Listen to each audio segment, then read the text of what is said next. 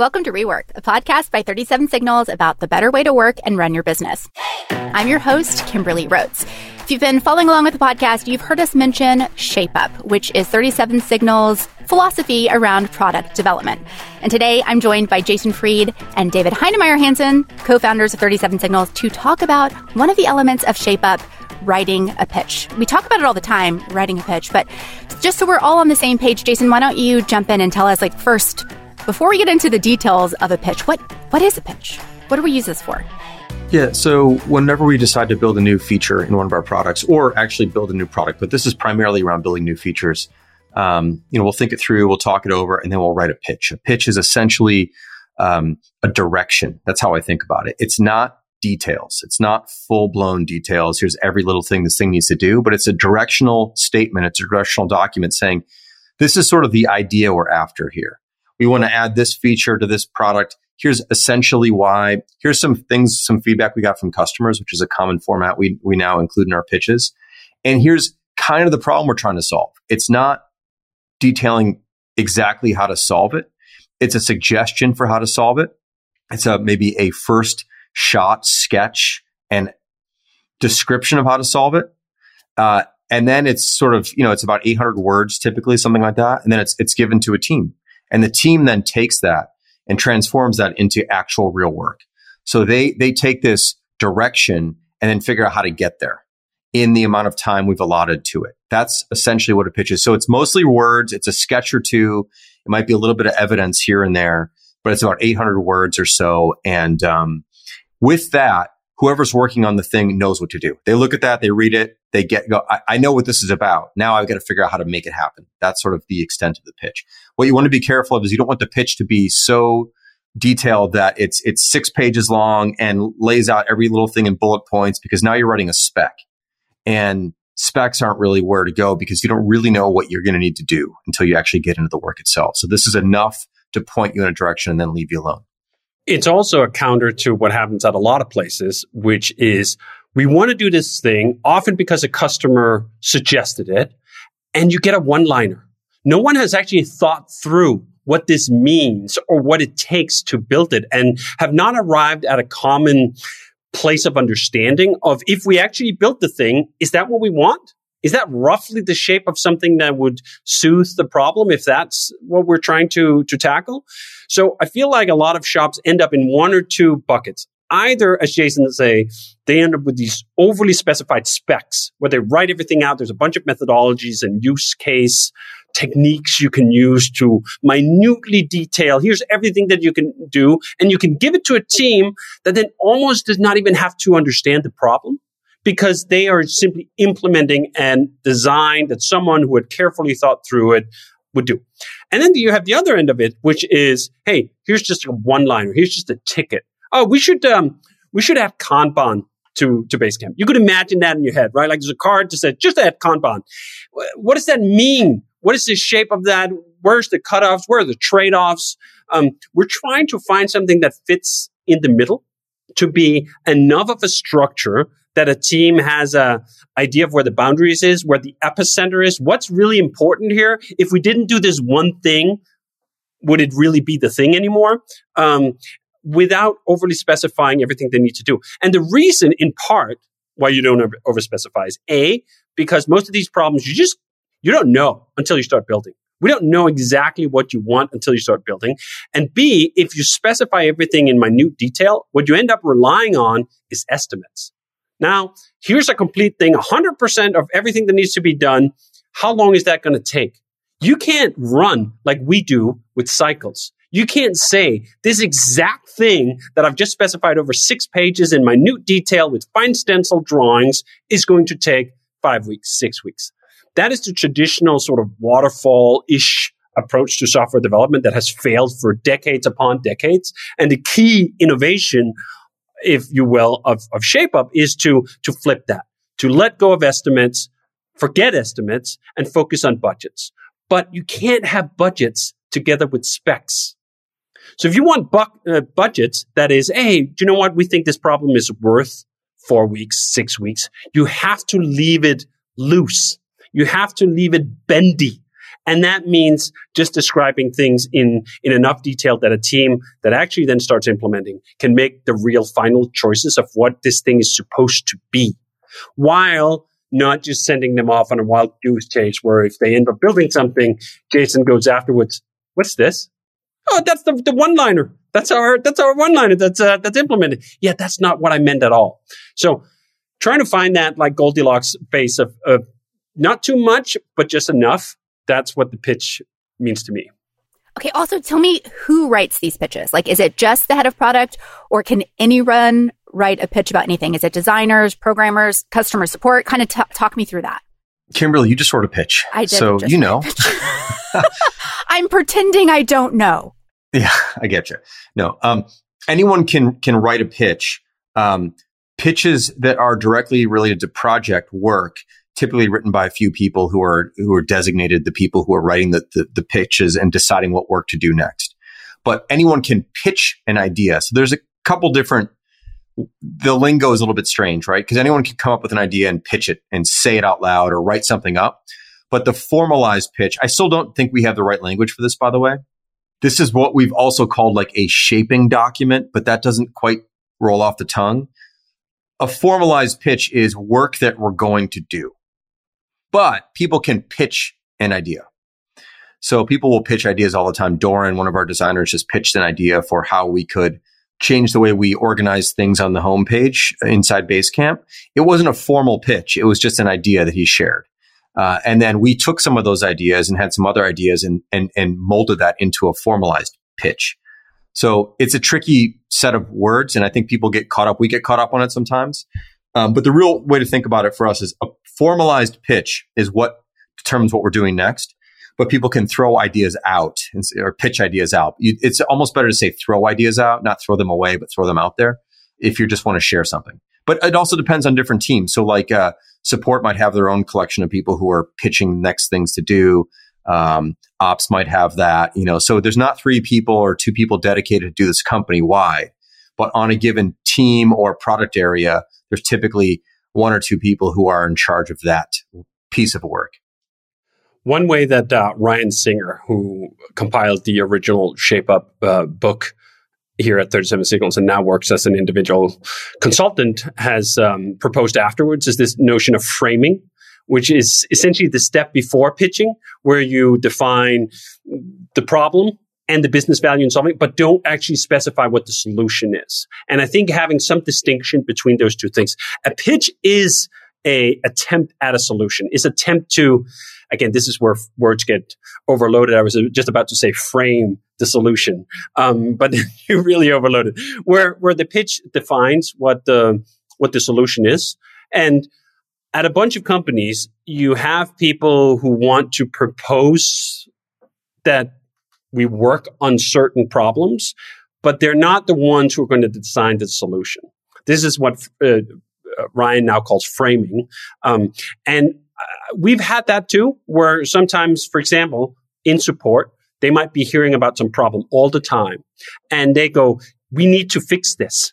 But it's not always that support is the right unit to come up with what the actual solution is. Because one of the key things to note when you're dealing with customer feedback is customers are exceptionally good at telling you their problems. They know exactly where it hurts.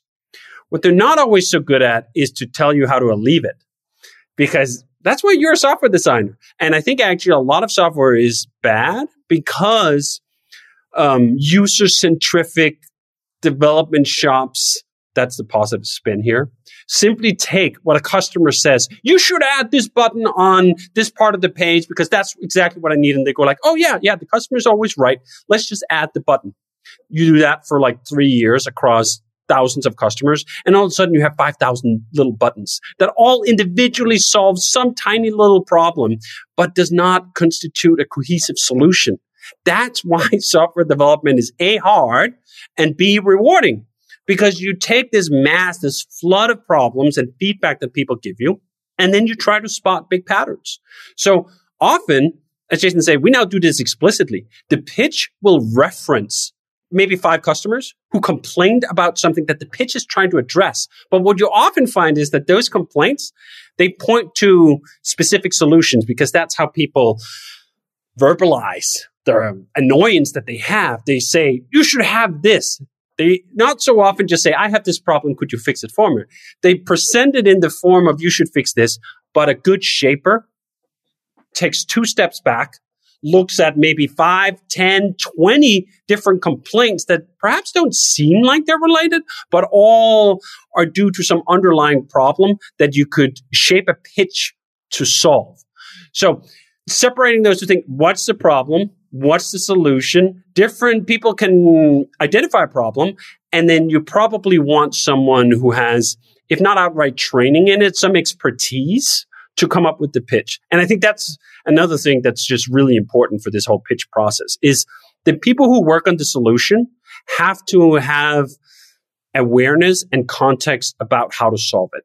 You can't actually have a good pitch written by someone who don't know how to build software because they don't know what the constraints are. They don't know what's reasonable, what's plausible, what cuts, as we like to say, with the grain of the existing system that you have. If you just ask essentially a customer, you could say, hey, what do you want? They're going to come up with their thing in their blue sky way of thinking. They're not necessarily a software designer. They don't know the internals of the system.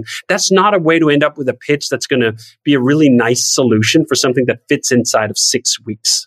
Well, I also think it's interesting as I read pitches about our product feature that have been written, like this is what we're working on the next cycle, that solution very often isn't execution. It's just like, this is what we're trying to get to. And there's a couple ways to go about it, but it's kind of left up to, correct me if I'm wrong, like the designer and the programmer are actually coming up with how to execute that.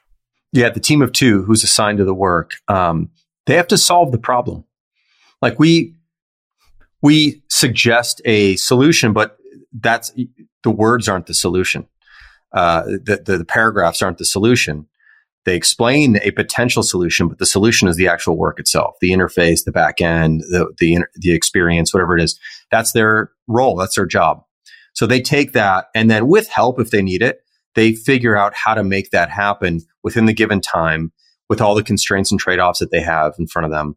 And sometimes cutting the scope or adding the scope or changing the scope. Again, this is not defined. This is not a list of what it needs to be.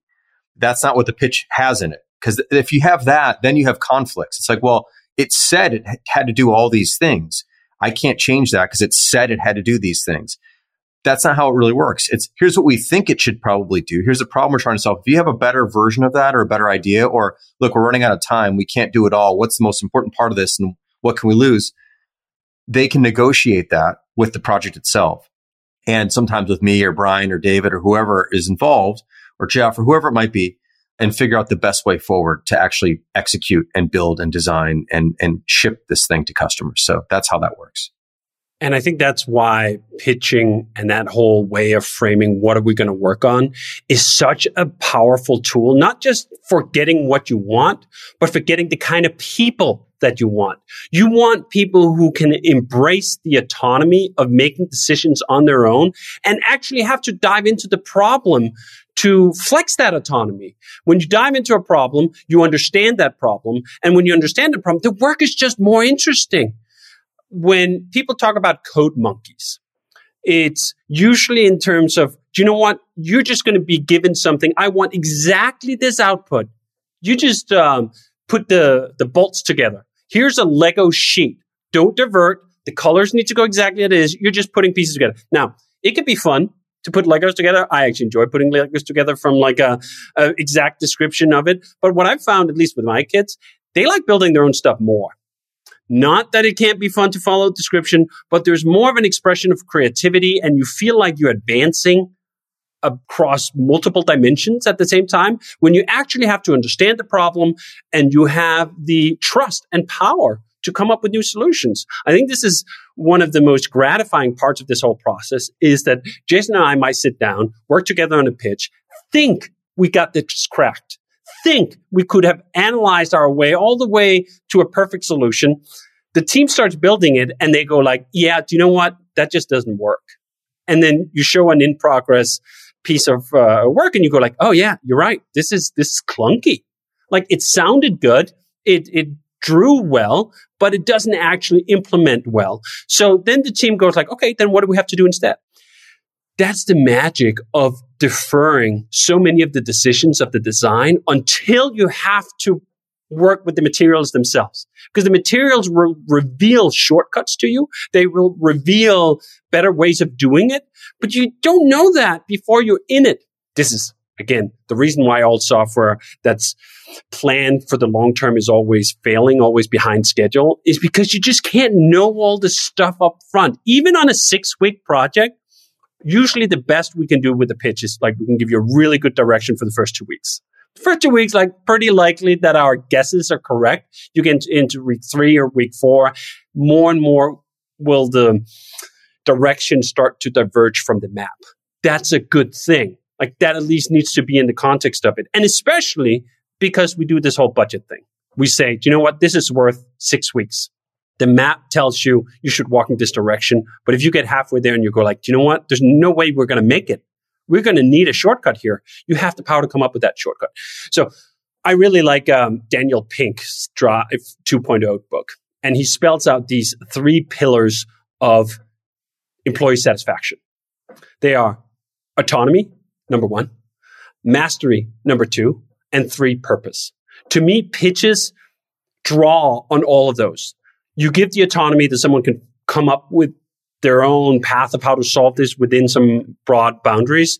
There's intense mastery of doing that process, not just asking someone else what the solution should be, but actually having to figure it out yourself.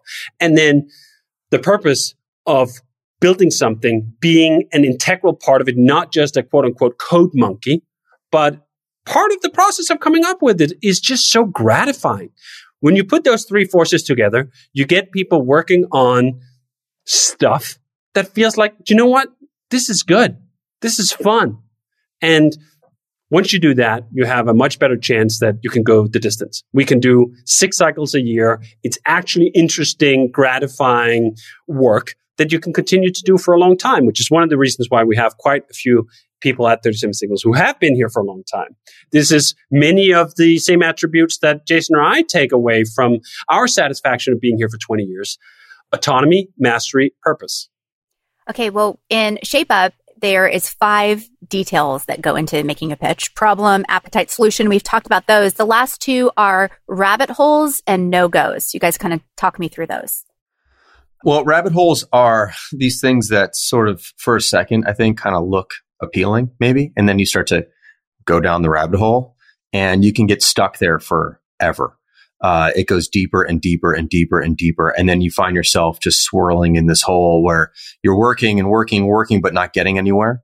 And we try to avoid those because sometimes there's something at the bottom of that that's necessary to get to, but oftentimes it's a trap. And so, whenever something seems like it's sort of circling where a lot of work is happening, but you're not really getting anywhere, there's a good chance there's a rabbit hole there. So we're very careful about those situations and kind of want to spot them early so you don't get trapped. And then it gets hard to get out of them. That's how I would define them. I don't know if David has another take on that. Yeah, I think a good way to illustrate this is with an example. So we were just recently working on defining a time zone autocompleter. So we were building something where we needed to let the user specify the time zone that something was going to happen in. There's a lot of different ways you can specify that. A really fancy way that Apple's iCal actually use is it'll do this mapping between, you can type any city in the world, more or less. And they will do this geo lookup where they find out which time zone that city is actually in, and then they'll autocomplete it and they'll set it up. That's a really neat solution that's actually quite technically advanced and complicated. And perhaps that's worth it in some instances where that's something you do all the time and you pick different time zones constantly and you don't even know which time zone you're in. But for what we were working at, do you know what? That smelled like a rabbit hole to me. That smelled like if we went down that, we would be adding very incremental value to the experience and something that wasn't going to happen all that often, when we could also do something else. We'd also just do a drop-down list. Just do a list. You could do a normal list that's just alphabetically sorted. And you go like, okay, well, that also doesn't quite feel right. Perhaps I was relaying the example. When I work with time zones, I often work with like 2. I'm in like 2 different places, or Jason is in one place, I'm in another place. they're sort of stable. So what I normally do is I just have a handful of time zones I need to pick. I don't need to pick against all 180 time zones I don't even know how many time zones there is in the world. Probably not 180. But there's a lot of different time zones. And mapping those to explicit cities and so on, that was not where the value was. So when you spot that rabbit hole early and go wait a minute, we're making this form. It has maybe 5 elements in it. One of them is a time zone thing. If you spend all your time coming up with the gold-plated geo IP lookup city to time zone thing, you're going to spend 5 of your weeks on that, and you're going to leave 1 week for the rest. That's a rabbit hole. And spotting those rabbit holes up front is a good way of just defining the trade-offs that you can at least anticipate, so that the team doesn't go in and think oh, do you know what? The bar for this is here. So much of shaping is not just about here's what to focus on, but here's what not to focus on. Here's how we're going to liberate your attention and your time to focus on the epicenter, because we explicitly say this thing, that's a rabbit hole. That's out of scope. That could be dropped. Bringing that into part of pitching is sort of that negative space that in many cases are even more important than the positive space of what we're going to do. We've also used the term science project. That was kind of our original term. David, maybe you want to hit on that, because that was mostly a technical thing. This is going to be a science project. Yeah, science project is essentially the macro version of a rabbit hole. A rabbit hole is hey, here's one component of a feature that we do it. Science project is what we actually usually term entire pitches. A good example, I saw someone bring this up in the Basecamp community project. Someone was asking about tables in our text editor. And we had a project. I think maybe we even talked about it. Maybe we only talked about it on the Basecamp community. We worked on it. We totally worked on it, but I don't think we announced it publicly, but we may have hinted at it in the Basecamp community. And that's how this person knew about it. Plug, by the way, for the Basecamp community, if you want to get that kind of early insight to things we're working on. But that was an example of something we worked on, and we knew going in, this was a science project. The whole pitch was a rabbit hole, because we knew it was quite complicated to get at, especially in the time zone. I think we set aside 4 weeks to do it. We knew it was a science project. We knew there was a fair chance that we weren't going to be able to deliver. And that's what happened. We dug into it, spent several weeks on it, and realized, you know what? This is software. You can fix anything. You can literally do anything. We could make the text editor, send a person to the moon. You can change any piece of software into any other piece of software, given enough time and resources. We weren't going to give it enough time and resources within that scope to do it. We learned a bunch of things. That's the other thing that's good about these science projects. Sometimes, you just, the project or the hypothesis fails to replicate. Do you know what? That's science. That's information. That's feedback. But it didn't pan out. So we take the science project label is a way for us to mark a pitch of going do you know what? This is not going to have the same odds of success of shipping as our normal pitches. We know this. Eyes wide open. Another word we've used about this when we do somewhere between a science project and a rabbit hole is to trace a bullet. We come up with all these terms to describe these. I sometimes think of it as the vocabulary we come up with is and maybe this is even just an urban legend, but Eskimos have 8 words for snow. They're different versions. If you're really, this is your work, this is your environment, you will come up with more and more, jargon to some extent, right? Anyway, tracer bullets for us is this idea. We're working on a new product. We're actually working on a new product right now. We've fired multiple tracer bullets where it's sort of like a pitch, but we're unclear of even how much this is going to take. We need to do a scaffold version of it or traceable, see where this lands before we can go further. So there's all these different marks on the probability curve, on the confidence curve in terms of what we start working on. And I think developing, whether you call it tracer bullets in your company or something else, developing an eye for when are we sure about something? When do we have concerns about something? When do we think something could take the project off track here? And then finding ways of identifying that together such that when the team dives in and actually attempts a solution, they have some idea of you know what? You shouldn't step over there right away. You're going to fall down the rabbit hole. Do you know what? We don't really know what the distance is here. Can we fire a tracer bullet? Tracer bullet, a good way of framing this is 2 days. This is often what we do when we don't know if something's going to be 4 weeks or 4 days. We'll call it a spike also. Spike is another word that we've used for that, right? Where you just go like, do you know what? Dedicate two days to this. See what's there. Maybe the 2 days is a loss, or it's never a loss. The 2 days is just an investment in information. Another example. Sometimes I think the examples actually help clarify this further. We were just looking into what it would take to do billing in other currencies. And Anoop, one of our programmers who've been working on our billing backend that's called Queen Bee, just fired off a Tracer bullet. He spent 2 days looking into this problem. What would it actually take to plug in another way of doing it? And that helped us arrive at it. Do you know what? If we want to do this and we want to do it right, it's going to take 4 weeks. Before that, we were like, I don't know if it's even doable in a single cycle. I don't know if it's going to be 2 weeks. Now we can make an informed decision about whether to put that pitch on the betting table for this cycle. Oh, well, David, that is a perfect transition because next week we're going to be talking about the betting table, what happens when all of these pitches are compiled and how things get decided on what we're actually going to work on. So that will be next week's episode. So join us for that.